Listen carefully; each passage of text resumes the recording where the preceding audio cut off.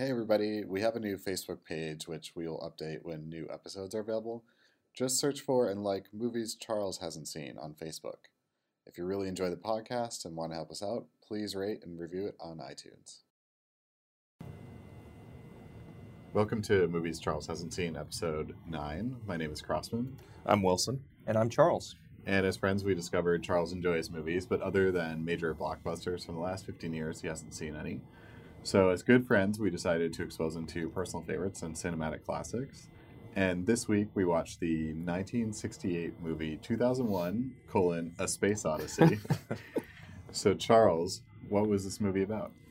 What was this movie about? Literally what everything. wasn't this movie about? Literally. Yeah. So, on a purely story standpoint, the movie begins with pre-human apes, and they discover this big rectangular black monolith, and gain the epiphany to use bones as tools, and the rest, as they say, is history. Cut to the future, and man has ascended into space after millions of years of evolution and development. And you see a scientist traveling to a space station on his way to the moon.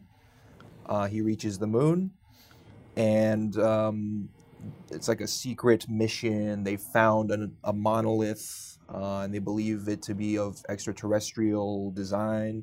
So they go up to it and kind of try to analyze it, and it just emits this really loud shriek.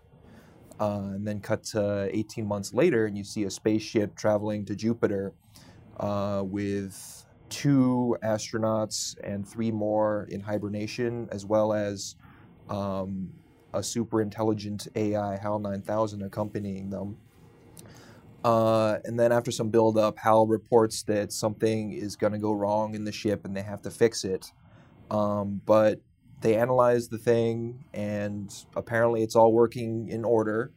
And they report to Mission Control, and this HAL 9000 supposedly has given an erroneous report here. And so they're all suspecting that the HAL might be defective, and decide that if nothing goes wrong, they have no choice but to disable it.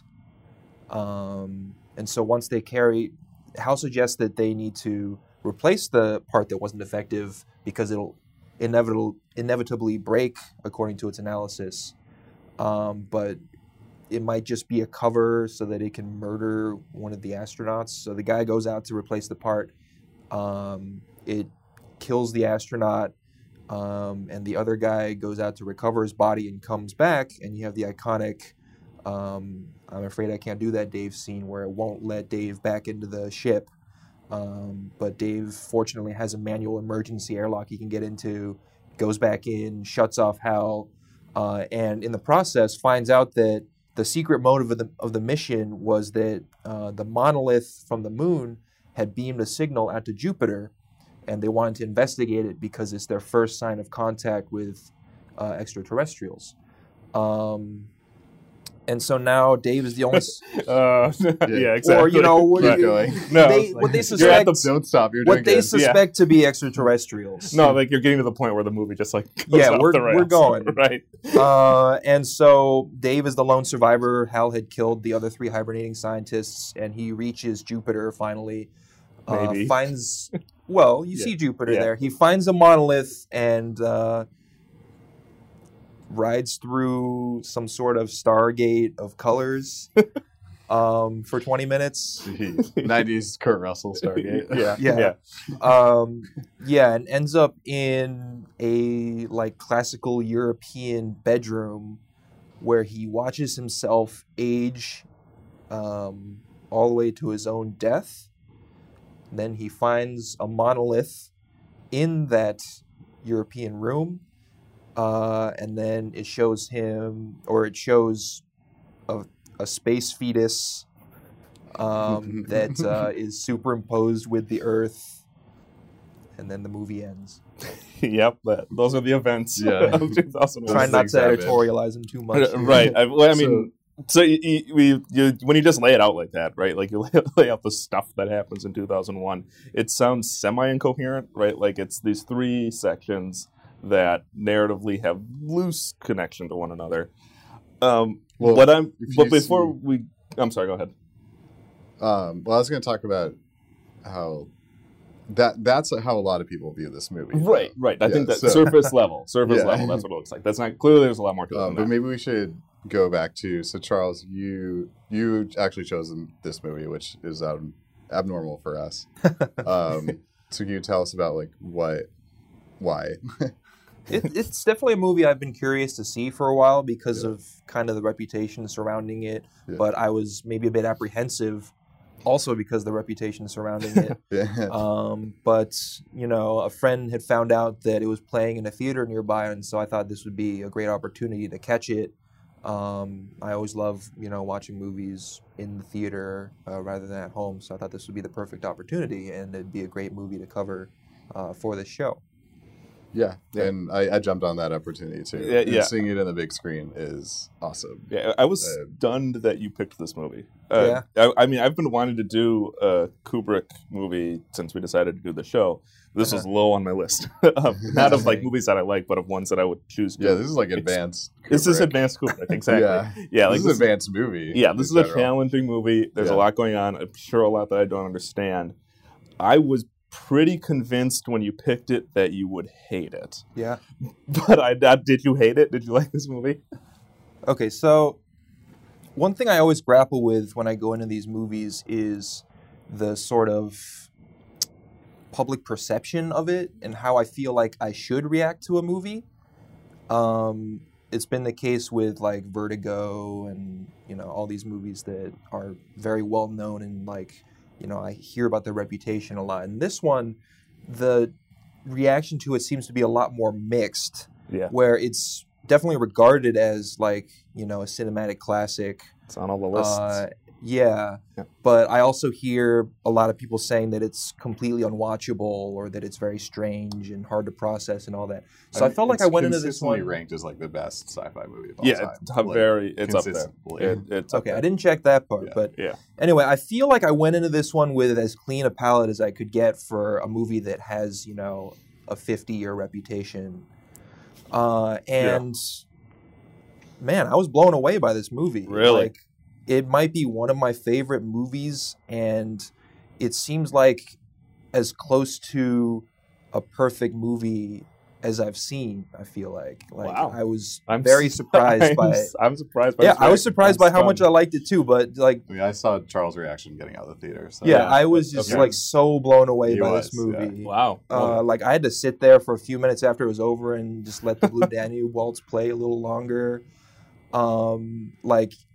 This movie felt like it's the closest I've seen a movie get to being like museum tier fine art. I feel like that's high praise.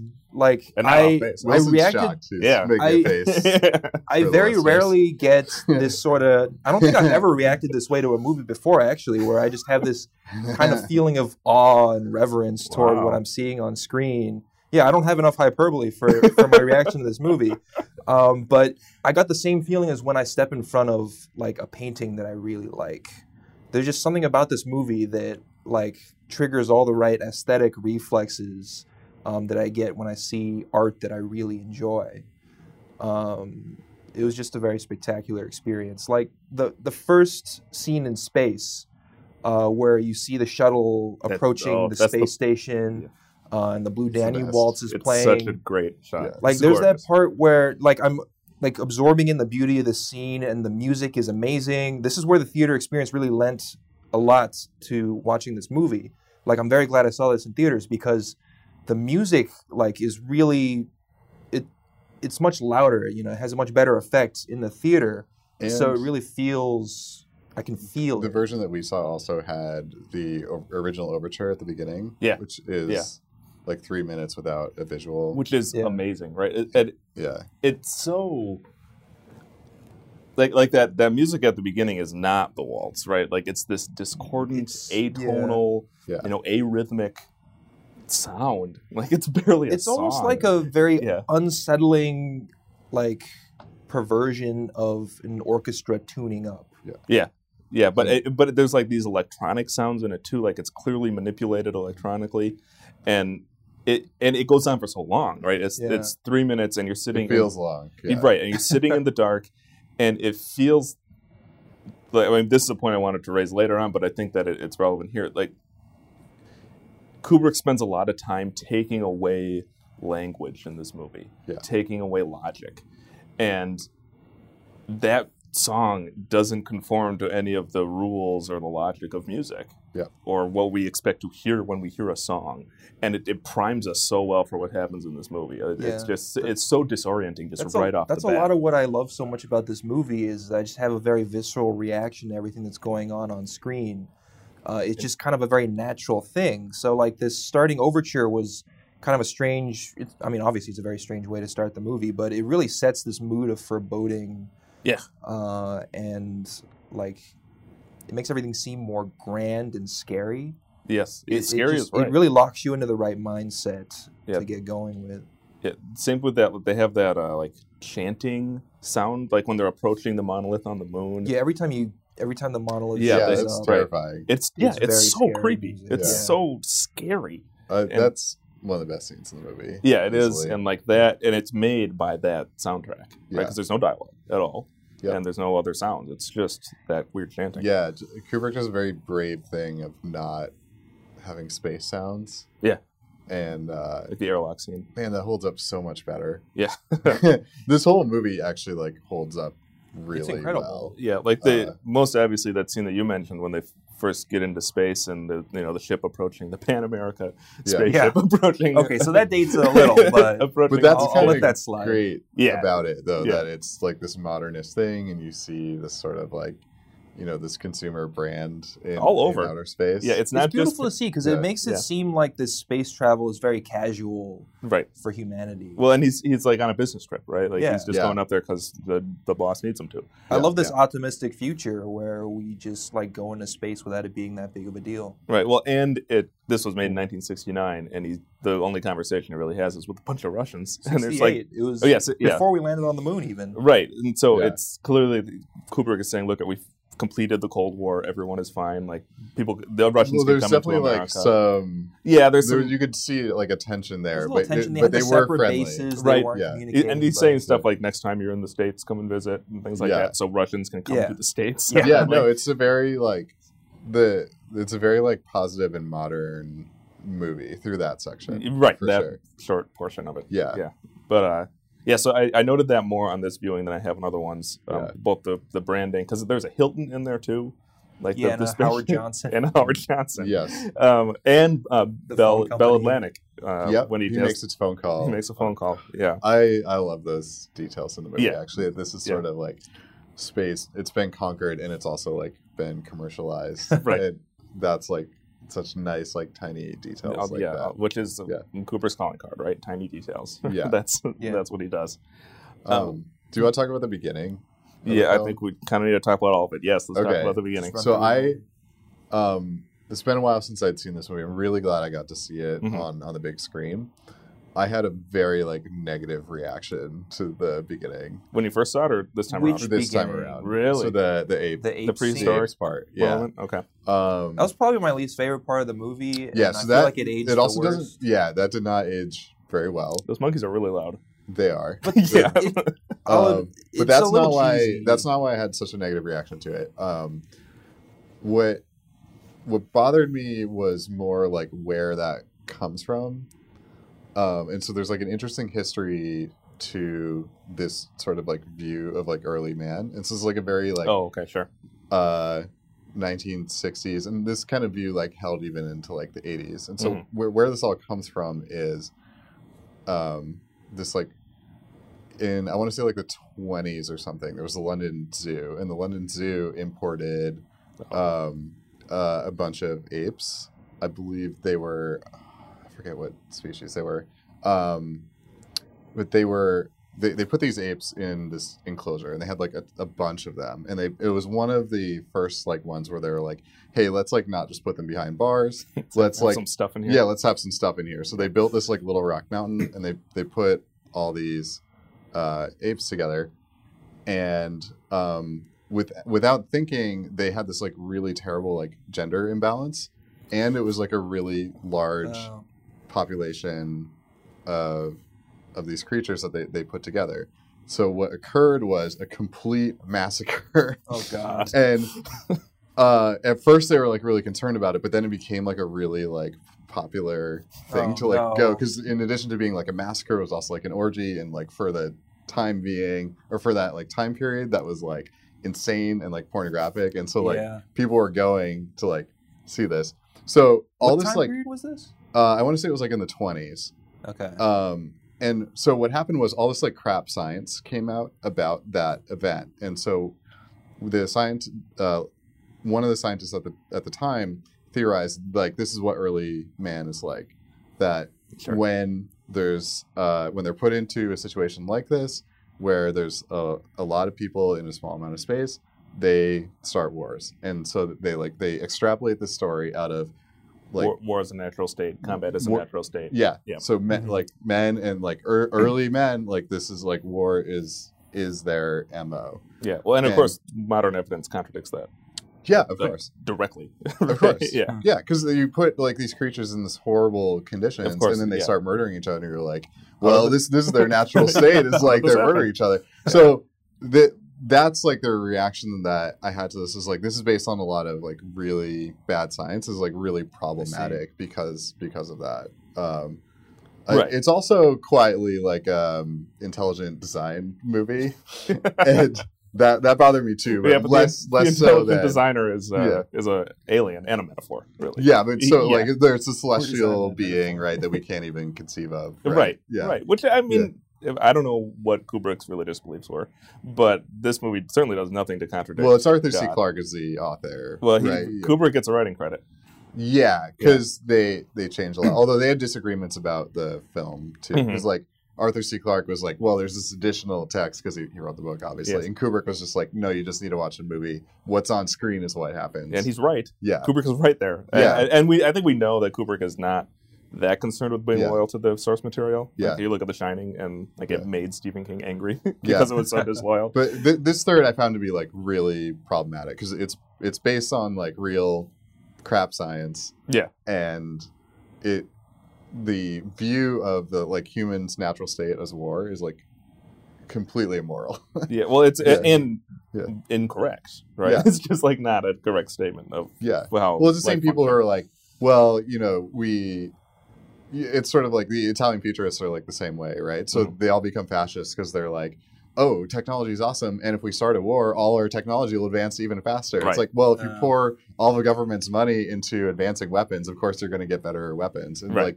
so the Italian modernists like had the same thing. And like, this is again what's problematic about modernism too, where it's like, well, as long as technology keeps advancing, that's great. Well, I mean, we do get a bit of a rebound with Hal, but But the premise of the movie is that like, this is like man evolves from this really problematic moment. Yeah. I mean, yes and no. Like, because the initiating incident isn't they learn how to make war. The initiating incident, they learn how to use tools. That's what this movie's really about. Yeah, but the tool is a weapon. The tool, I mean, the tool is a weapon, and it's also a tool, right? And like they go from once they learn how to use that tool, they also start grooming. That's the first time we see children is after they learn the tool. Yeah. And I think that's less than a commentary on man making war specifically. Yeah. This is a commentary on man's relationship with our tools. And the large point in my mind that Kubrick is making is that we need to make that next leap, right? That man is losing control of his tools. Mm-hmm. Right, and I think which is what happens, right? Right, like, and you see it like in big and small moments throughout the movie once they get into space. Like one of the first shots we see in space is the pen. Exactly. The pen, this tool of man, floating around, right? Which is a cool shot. And it's been lost like from him. Right. So here's this tool that he doesn't have control of anymore. It was I just looked it up. They're baboons. They're not apes, but okay. But still, that's where this like comes from. Right. Well, I mean that's where that idea that comes from. But I think that Kubrick is interested in other things. Like I don't read this as a movie about war. I don't think so either. But that first third, I think, is like really problematic. Yeah, I mean, well, yeah, I'm just Yeah. incorrect in that respect. But I think Yeah. his larger point about tools and our relationship with them is profoundly correct and important, and really what the movie's about. I mean, and that's where you see its DNA in other films, right? Because the Hal character, you can draw a straight line from Hal to Blade Runner to The Matrix to Ex Machina to Terminator. Terminator. Yes, absolutely. I mean, every AI Yep. story has to trace its roots back to Hal in some way. Or Right. the other. This one's better in a lot of ways though, because Hal's more just this like panopticon. Yeah. He's not embodied like the Terminator is. Right. Well, and he's not. I mean, he's violent, but he's not violent in that in your face sort of way. Yeah, like the Terminator comes a lot from sort of like the sort of Frankenstein and like Golem Right. kind of things. Right. Well, and You further trace Hal- back the roots of the story. that's a good point. Yeah, but Hal's interesting because he's again like he's much more of like a prison to Mhm. the characters. Right. Like than- he's keeping them out. Yeah. I can't do that. Right. yeah, Yeah. So I think that is an interesting part of the movie, and Cooper kind of goes a bit deeper than what you would see in a movie like The Matrix or Terminator, because his point is not just that our AI is getting out of control; it's that Yeah. everything is, and that one you see it also in that opening scene when the stewardess is struggling to walk. When the flight attendant, space attendant, whatever the Yeah. correct nomenclature would be in space, she's struggling to walk. You see the same thing when they have basically baby food that they're feeding them. There's long instructions for how to use the bathroom. Yeah. Right. We get into Surprisingly space. funny scene. yeah. That was a pretty good. That was the fun. That was a good joke. The only joke in the movie, I think. Yeah. And so we get into space, and we have to relearn basic things, the basic activities of life. Mhm. Are Because it's so unnatural for us to be out there. Exactly. So because spaceships look to the prehistoric man as whatever the next thing is will look to us, right? It has to. Yeah. We have to make that kind of leap. Is I think what he's saying, and that's what the floating space baby is, right? Like Yeah, that's the presumably. experience going through the wormhole. Is that it is a place that is past language and reason. Yeah. That we need to reach, and he drills that point home over and over again throughout the movie. Yeah, I think it's interesting because like Hal comes. So this is like 3 years after Alphaville, the Godard movie. Oh yeah, yeah. Have you seen that? No, I've not seen that one. Okay, Charles, you haven't seen that. I've never heard of that. Yeah, you're not a big Godard fan. Yeah. So Godard, it's an interesting like science fiction noir film. All his films are noir films. Yeah, of course. But what it becomes clear throughout the. It takes a while to get there because it's a Godard film. But there's this artificial intelligence that's like controlling this society. Mhm. But it's a very like 1960s view of computers. Mhm. So it's like the reel-to-reel computers. So like they end up going into I guess what would be like a server rack now, and you just see like all this like Mainframe. tape spinning. But the narrator of the film is also the computer. Oh, okay. And it's awesome what they did for the voice in the French film was they had a guy who had a his larynx removed, Yep. and he used one of those voice boxes, Okay. and he voiced the computer, and so you get this like super distorted. Mhm. Right, like a computerized robot voice. Yeah, and it's like it's very unsettling, and you don't know like what's going on because he's like the narrator, but you also get this like really strange Mhm. voice, and it's not until like late in the film that it's revealed that it's like this computer that's getting essentially just like running this dystopian society, right. and it dictates law and like court cases and Well, I mean that it's- sounds a lot like Asimov, right? Like that's the Yeah. end of iRobot. They've created that society like for Yeah. the universe. Yeah. That supercomputer. But then it's interesting because that's like 3 years before, and that's like Yeah. you get like a computer AI in a movie in 1965, and Yeah. then 3 years later, I think I you read get that the Hal. concept of Yeah. like intelligent robots wasn't new to 2001. No, No. It was- certainly not. I mean, like, I think someone mentioned Lost in Space. I don't know if that was like a 50s or 60s show or something like that. Yeah, so that Yeah, it was. It was in the 60s. But they have a robot. So, but I think there's It's like a difference it's a between friendly robot. Yeah, Yeah. there's a difference though between like robots and like intelligent computers, and I think intelligent Okay. computers is like that's like a very 60s thing because They- you don't really get computers until like the late 50s. Yeah, and it disembodies the intelligence, right? Yeah. Like that's Yeah. kind of the creepy thing about Hal, right? Is that he is everywhere, right? Well, what I also Yeah. it was also the first time I read this. At least I don't know the full historical background of this. It was the first time they had the robot or AI have a human-like voice instead of a very obviously robot or process voice, like with the voice box. Yes. Right. And so that also would have been very unsettling to have this artificial entity that sounds like it's a living human, at least to some degree, talking to you and trying to kill you. Right. Yeah, Well, the and voice behaving- acting's killer. Yes. in it too. The guy, his Yeah. name is Douglas Rain. Who Okay. knows what else he's in? I But he's like he kills it in Yeah. this movie. Yeah. That makes the movie for sure. Yes, to a significant degree. Yeah, it's like- absolutely. These sort of it's such a subtle performance, Mhm. right? Because it's like a bit stilted, like it's just like a bit off. Yeah. And, Like he's considering each word the second before he says it. Yeah. He says it, and then he says it. yeah, And it's so cool to do that, and it pays off later on when Hal dies, right? When he removes his logic Yeah. core. it's terrifying. It's so creepy, and like, Yeah. and the It's creepy because he can't adjust his emotions right, or the emotion in his voice. You kind of get the emotion from the words he's saying Right. and the frequency with which he's saying them, but you can't get it out of the tone of his voice. There's no and it's very affectation. unsettling. yeah. Like the best moment for me was when he asks Dave if he wants to hear the song. He's like, "Yeah, sing the song, Hal." And like Yeah. that moment when he finally He's so speaks. pissed. Yeah, Yeah, sing the song. I want you to sing the song now.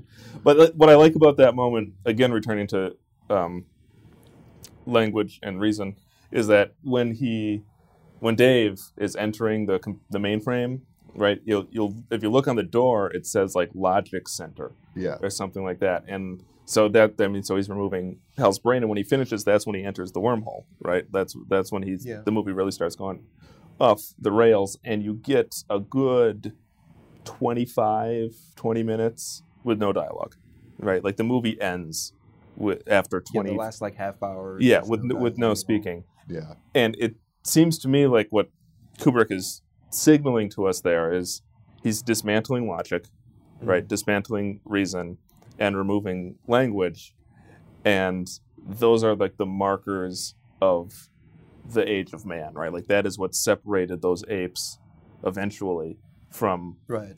creatures is our I mean, ability. beyond tool using, they always consider like language as the basis of civilization. Right, language and reason, right? That we Right. can logic, we can think about the next thing, and Hal did that better, right? Like you see him beat him at chess, and you see him think 3 moves ahead later on when they get him into the pod and they can read their lips and everything. Yeah.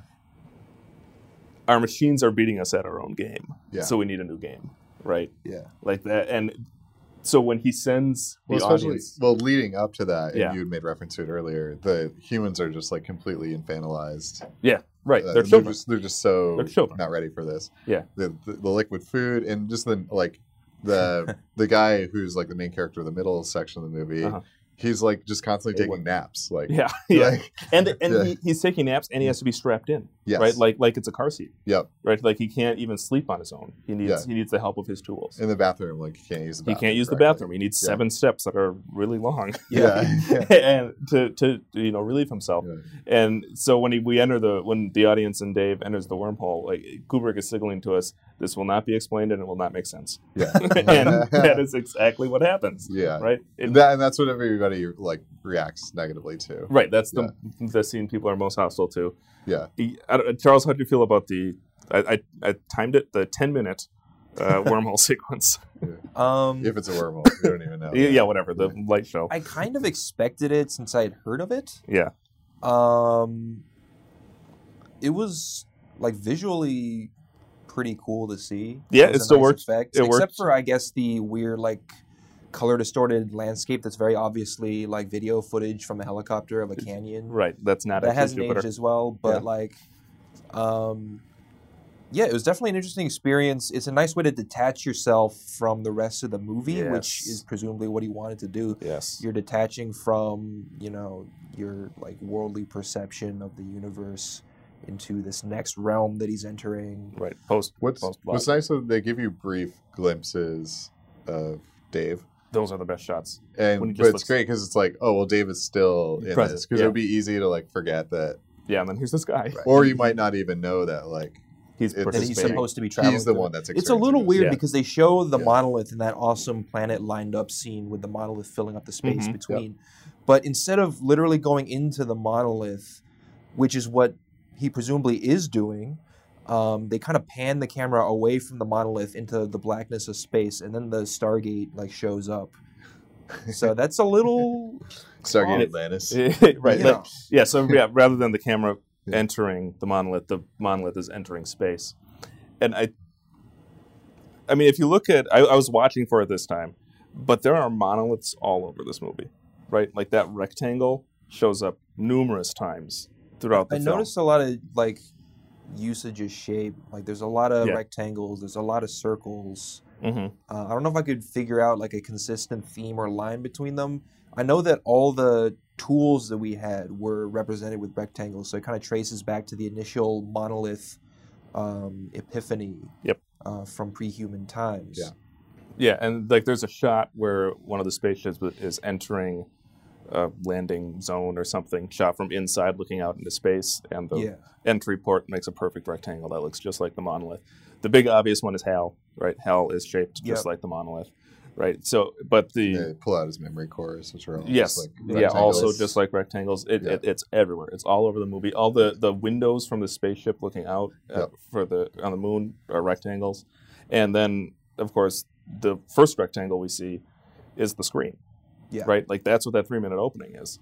That's our first monolith is Yeah. the movie screen, and it's really arrogant of Kubrick to say that he's going to be introducing an entire new language of film to us, because that is really how you read that. But he kind Well, of it's does. also like very of the time, right? Yeah. To have like, I guess it's kind of late for that, but it's not like crazy for a movie from the '60s to have like an overture And right, intermission. but it's and an an intermission. Yeah, the one that we saw. Had an yeah, intermission yeah, too. definitely. But it's a pitch black overture. Yeah. Right. That has this quasi song. Like it's not really an overture because an overture is going to hit on every song that appears in the movie, Yeah. and this one doesn't. So it feels like I mean, The Hateful Eight does something similar, right? yes. I mean, it has an overture, but there's a picture on the screen. It's not just a black screen. Yeah, Right, I forget. It's just like a landscape. Right. And there's like a horse or something. silhouette or something. Yeah. So I mean, that functions more like a traditional overture. This feels like it's much more a part of the movie itself, right? Like you Yeah. can't just come in halfway through. Like you're supposed to be sitting there looking at this black screen Yep. for those 3 minutes, and that's how I see it. Is that he's saying like, film is the new form, and I'm doing something new with it. He's advancing our understanding of film, like the monolith Exactly. advanced Yes. Yeah, like- pre-human apes. I'm surprised he even like titled the different sections. Yeah. I bet there was some studio had that forced him to like add titles or something. Yeah. And he found again really arrogant ones, right? Like the dawn of man. Yeah, yeah. Right. Like And then the Jupiter next one is beyond like, the infinite. Beyond Yeah. the infinite. yeah. Right. Like there's no more pretentious way. What's the middle one too? I forget that one. It's like It Space in just the says 18 Moon. months later. Yeah. No.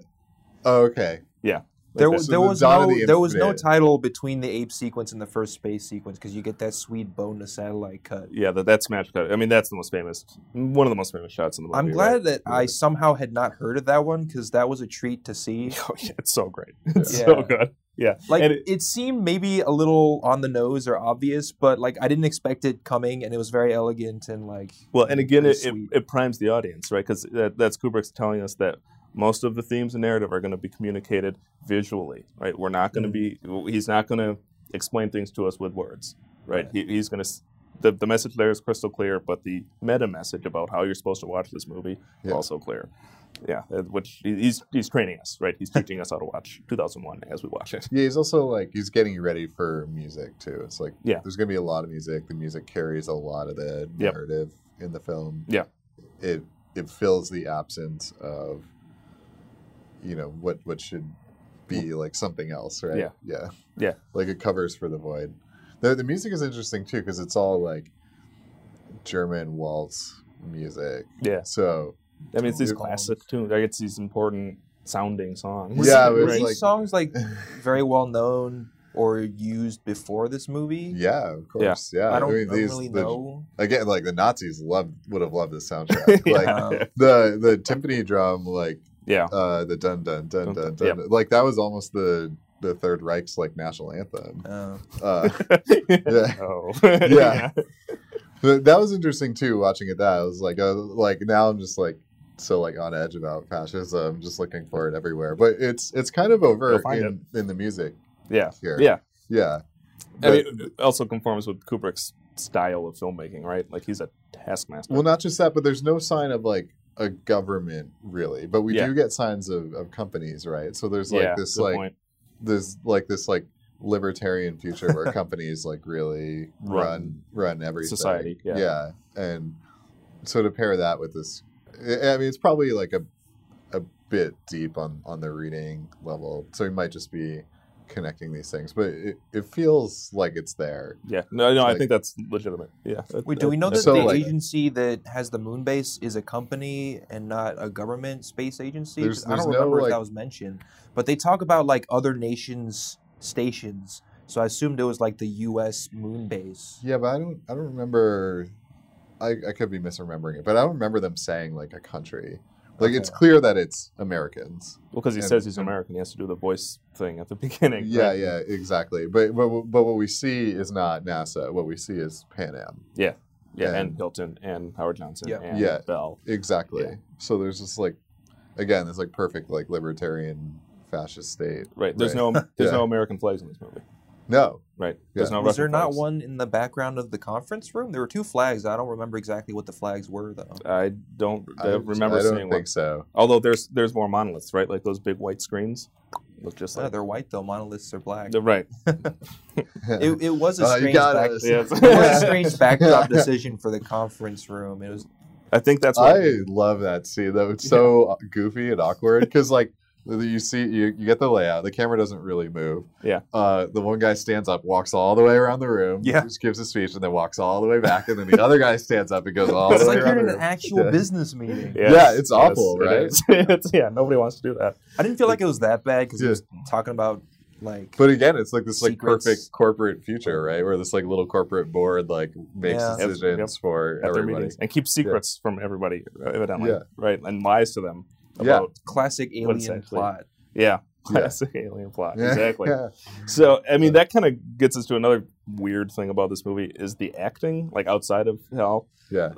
It's really I don't want to say it's not bad. Like there's a lot of really good performances Well, here. they're like detached. There's right? yes, but That's they're something I found kind they're of so strange. unhuman, right? Like it's these people that aren't Well, they don't have any inner life, right? Like what we don't know anything about them beyond this is an astronaut Well, the astronauts having a rough time. The astronauts are funny when they're having this conversation where they're like, "I think Hal's gonna murder us." Yeah, And the other guy's like, "Yeah, I think so." yeah, too." they probably Yeah, are. they're I like, think we need to kill it first before Yeah. it kills us. Yeah, I think Yeah. that's true. Yeah. Bummer. Well, Yeah. the first space sequence, I thought they acted pretty normally, but yeah, definitely the two astronauts in Discovery were weirdly robotic. Yeah. Like he witnesses his partner get murdered on screen and just flatlines. Yep. Completely flatlines. Yeah. he just kind of goes to the pod and flies out while his buddy's drifting through space dead and has like no stress on his face. Yeah. And closest just he lets gets- the body go. Yeah. Too. He's like, Yeah. all right. I need Well, to that's which now. is kind of exactly after like- he's resigned his fate Like or whatever. that is exactly like how you should act in in like an extreme situation. Like Yeah. being as calm as possible is the best way to go about things. Certainly. Like, I think So, the closest which he an gets, astronaut should be trained for. right. But it's a, However, it feels unsettling. right. It's a Yeah. weird choice for a movie, Yes. right? And certainly a purposeful choice, Yeah. especially considering Kubrick's, semi-hostile relationship with actors. Yes. Like, I feel like he certainly told them to not act like people, right? Like that. Yeah. As they're getting further away from Earth, they're becoming less like human beings are, and Yeah. more like something else. When during the first third of the movie with all the apes, all I could think about was how the ape screams are voiced over, And the real soundtrack is just Kubrick screaming at these actors Kubrick scream. in ape costume not to aping act more right. like apes. Yeah. Yeah. Yeah, I was And I kind of- know for sure there's an audio recording out there of It that exists. happening. Yeah, Yeah. maybe somebody even mixed it over the original. I'd watch that. Yeah, it's probably in a warehouse director somewhere. Right, yeah. But yeah. Yeah. I'm certain that that's what happened, though. No, Yeah. absolutely. Yeah. And I was trying to He's pick not out... known as like a sort of a Fellini level tyrant, but he's like sort of one step up from there. Yeah, right? I mean, it's almost more like an absent-minded professor thing. I remember reading Charles, you don't know who Fellini is, right? 8.5. I've heard the name, but I don't think I've seen Yeah, so he's like an anything. Italian Yeah. maestro, probably on the level of Kubrick for sure. Yes. Yeah. Yeah, at least. Yeah. Yeah, but there's a story about the making of Okay. Barry Lyndon. I don't know if you've seen Barry Lyndon, but it's No. like his period piece. Yeah. It's kind of hard to watch. And what he would do is like have actors show up, telling them that he'll probably need them that day, Yeah. not need them, so they just sit around the set all day and do that for like 3 weeks. Just like have Yeah. people show up and not do anything Yeah. and get paid and like take up space for 3-4 weeks at a time. I don't know if this story is true, but I heard about during the recording of The Shining, he would call Stephen King, and he's shooting on the West Coast. Stephen King is on the East Coast, so he would call in the middle of the night. So like 3 a.m. the phone would ring, and Stephen King would be like, What do you want? "What's up?" And Stanley Kubrick would just be like, Does the existence of ghosts imply that there's a god? And they like want to get into these like philosophical conversations. And then he's like, "Are you a religious man?" And like Stephen King was like, "Well, I was a Catholic or something or whatever he was." And he's like, Yeah. "But I'm not anymore. But I do believe in a god." And, like Yeah. he's having this conversation in the middle of the night. Sleep. Yeah. Yeah, and what in the 80s, right? It would have been Yeah, when The Shining. It might have been like 79 or 79. So like King's like still an addict at that point too. something. Yeah, So maybe he was awake. and a functional alcoholic. Yeah, so So he might have been wide awake. No, he said it was miserable apparently. Yeah. And he would call him like every night and like try and have these philosophical conversations about God, which is like not in the movie at all. It like has nothing to do with the movie at all. Yeah. Nice. Although maybe Yeah. that's Kubrick's reputation, right? Like that's why there's Yeah. that documentary about crazy theories that people have about The Shining. Is he invites this stuff? Yeah, right? you Like, think it's just I mean, I haven't heard stories about him doing cocaine, but it sounds like he's having these like cocaine like separations from reality. yeah, I'd be more surprised if he didn't do cocaine at some point. Oh yeah, I mean he's shooting in the 70s and 60s, so like right. you don't want to be square. Yeah. Right, Yeah. but I mean, it's certainly in this movie, right? Like that, Yeah. there's so much space and so much weird, unexplained things that it's very easy for the audience to bring a lot to the film and insert it into the film, Yeah. right? Yeah. Like I think The Shining invites it more, but this one still does, right? When you're talking about Yeah. a film that covers literally the entirety of human existence and whatever comes next. And when you get this like geometric abstraction at the end, that's like Yeah. perfect for it's like almost tie-dye too, right? So Yeah. it's like it's perfect for 1968, right? We're Right. about to hit 69. Right. So it's like the art of the time is like this is matching really well. Where you Right. get these like very intense colors, you get the obliteration of the image. Yep. And so it's just being here captured on film.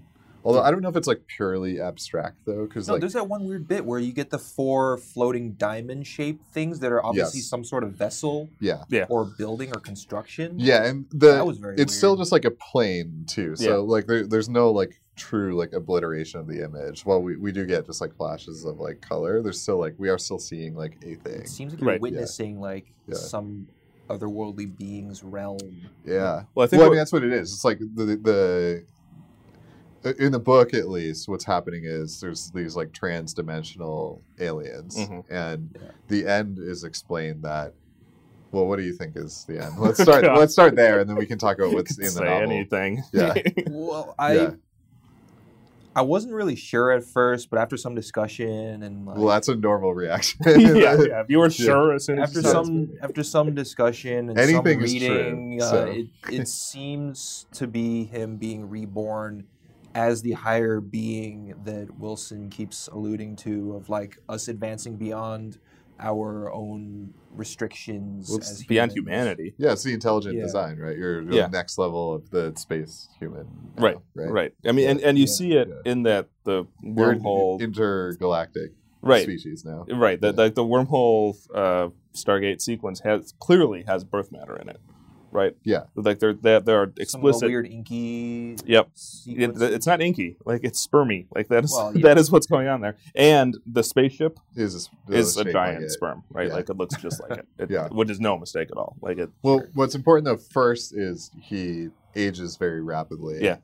And then time just like falls apart, right? Yeah. So he there's echoes of himself throughout That is whatever he's in. brilliantly done, Yeah. and how weird it is. Yeah, because He he's watches looking himself and then suddenly age. there's yeah.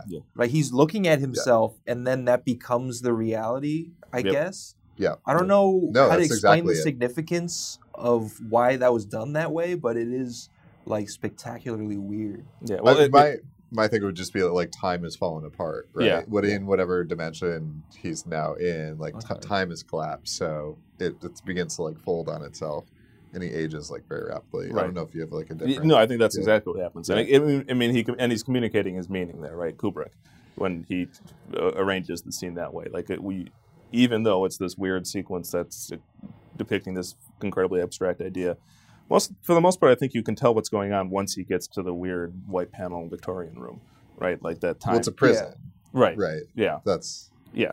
So I think he's getting his point across. It again without language, just Yeah. purely visually. Yeah. so. From what I've read, what happens in the book is that there's these interdimensional aliens, which are Okay. represented by the monoliths, or that's their technology or something. conduits. And he's essentially just in a human zoo, and they're observing him. Yeah. And he has sort of this and it happens in the movie where he thinks he's being watched, and it just turns out that it's himself because time kind of folds in on itself. Mhm. But what's happening in the book is these aliens are observing him and Gathering data. yeah, he's in a zoo essentially. Yeah, Right. but, I mean, which is not as clearly depicted in the movie. I think Kubrick's less interested in that. Yeah, I think Clark is though. Yeah. Oh, yeah. Yeah, very Yeah. much so. Kubrick never really goes into what created these monoliths. Right. He very clearly doesn't want to explain it. Right. Yeah. He wants the open question, Yeah. and he wants to confuse the audience. It doesn't set it up at all for the sequels that Yeah. Sequel. I haven't seen any of the sequels. yeah, well, I think only one's been made into a movie. 2010. That's what I thought. Yeah. It's a Roy Schneider movie, I think. Yes, I looked it up, and Or yes, it is. Scheider. And Clark wrote that too. Yes. Yeah, and he Yeah. wrote He wrote, a a whole series series. of There's a books, right? 3001 too, where these sort of future humans find the frozen astronaut out in space and revive him, and it's his story. That's Moral goofy. pool. Yeah. 1,000 years later.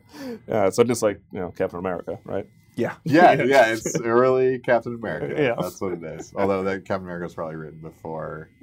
all Well this. before, yes. Yeah, 2010, the year we make contact. Another terrible subtitle. Why does this? It's movie- probably the subtitle of the book. It probably though, was, so- but yeah.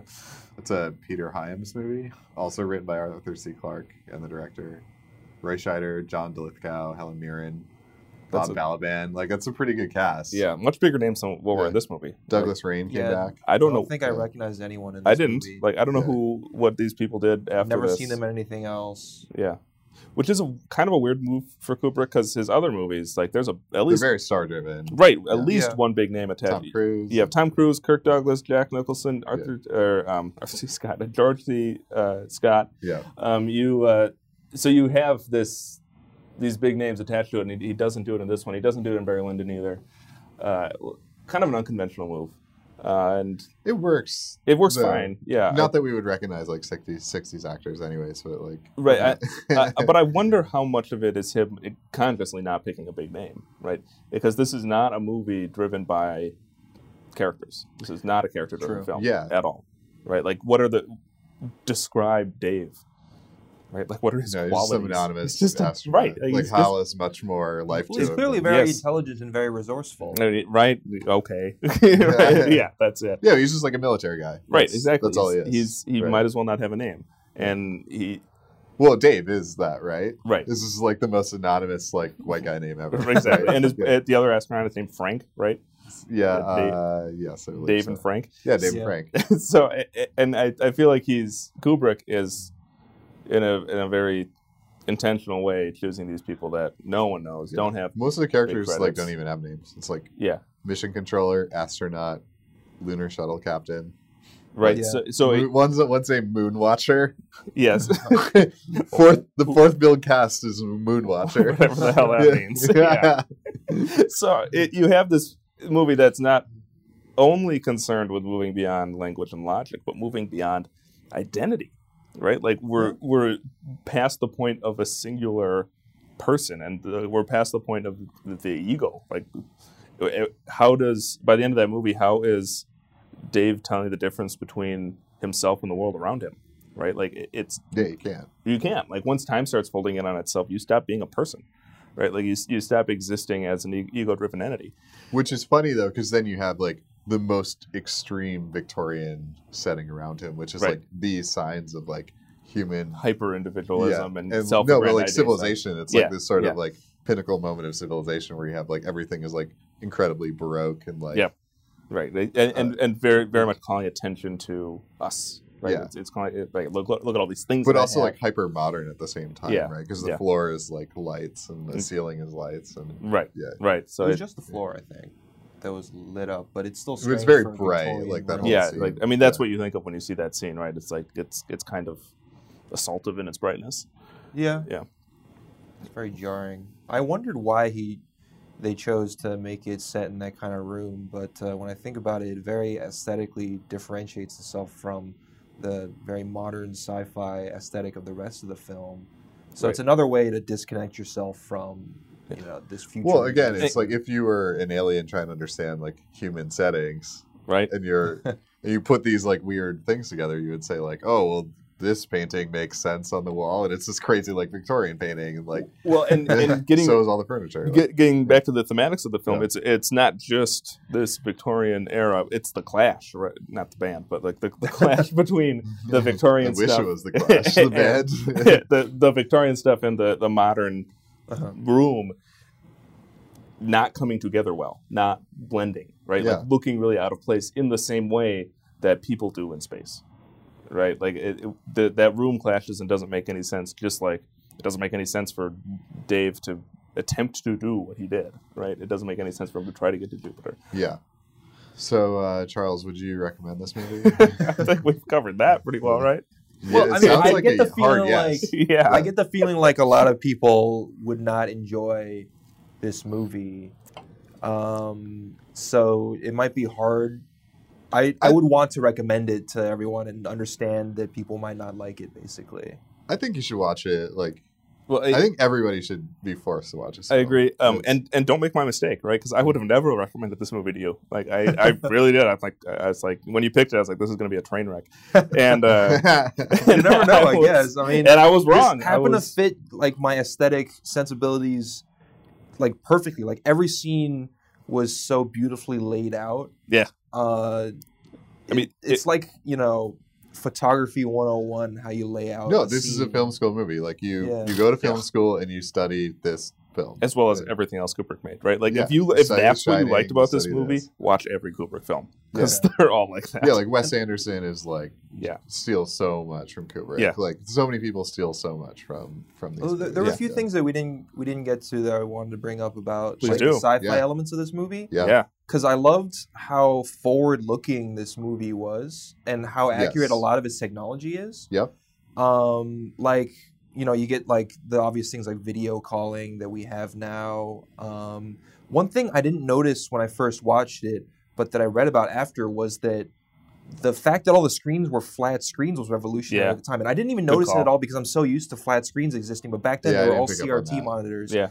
And he actually had to specifically do some filmmaking tricks to make the screens flat. He had to project Was it a back? the scene onto They're a all flat rear thing projected. because you couldn't make Mhm. the screen flat like that otherwise, and that was a revolutionary thing for him to do at the time, and that was amazing. The astronauts had iPads Yes. essentially. That, which I was caught really that on cool. this viewing that they had tablets. Yeah. Yeah, which are monolith shaped. Yeah. Coincidentally. There's another one. Even so the that was all graphics, like amazing. he I forget what the name of the artist is, but he worked with some designer to like design like all the screens, and then like the this scene where the like interdimensional scene at the end is also like some graphic designer like came in and did all of it, and so like Well, Yeah. as high as a kite. I'm I'm sure. sure, yeah, yeah, So I also loved the aesthetic of all the space vehicles and stations and everything. yeah. You can me too. very They're clearly so good. see how it's heavily influenced all sci-fi art beyond that.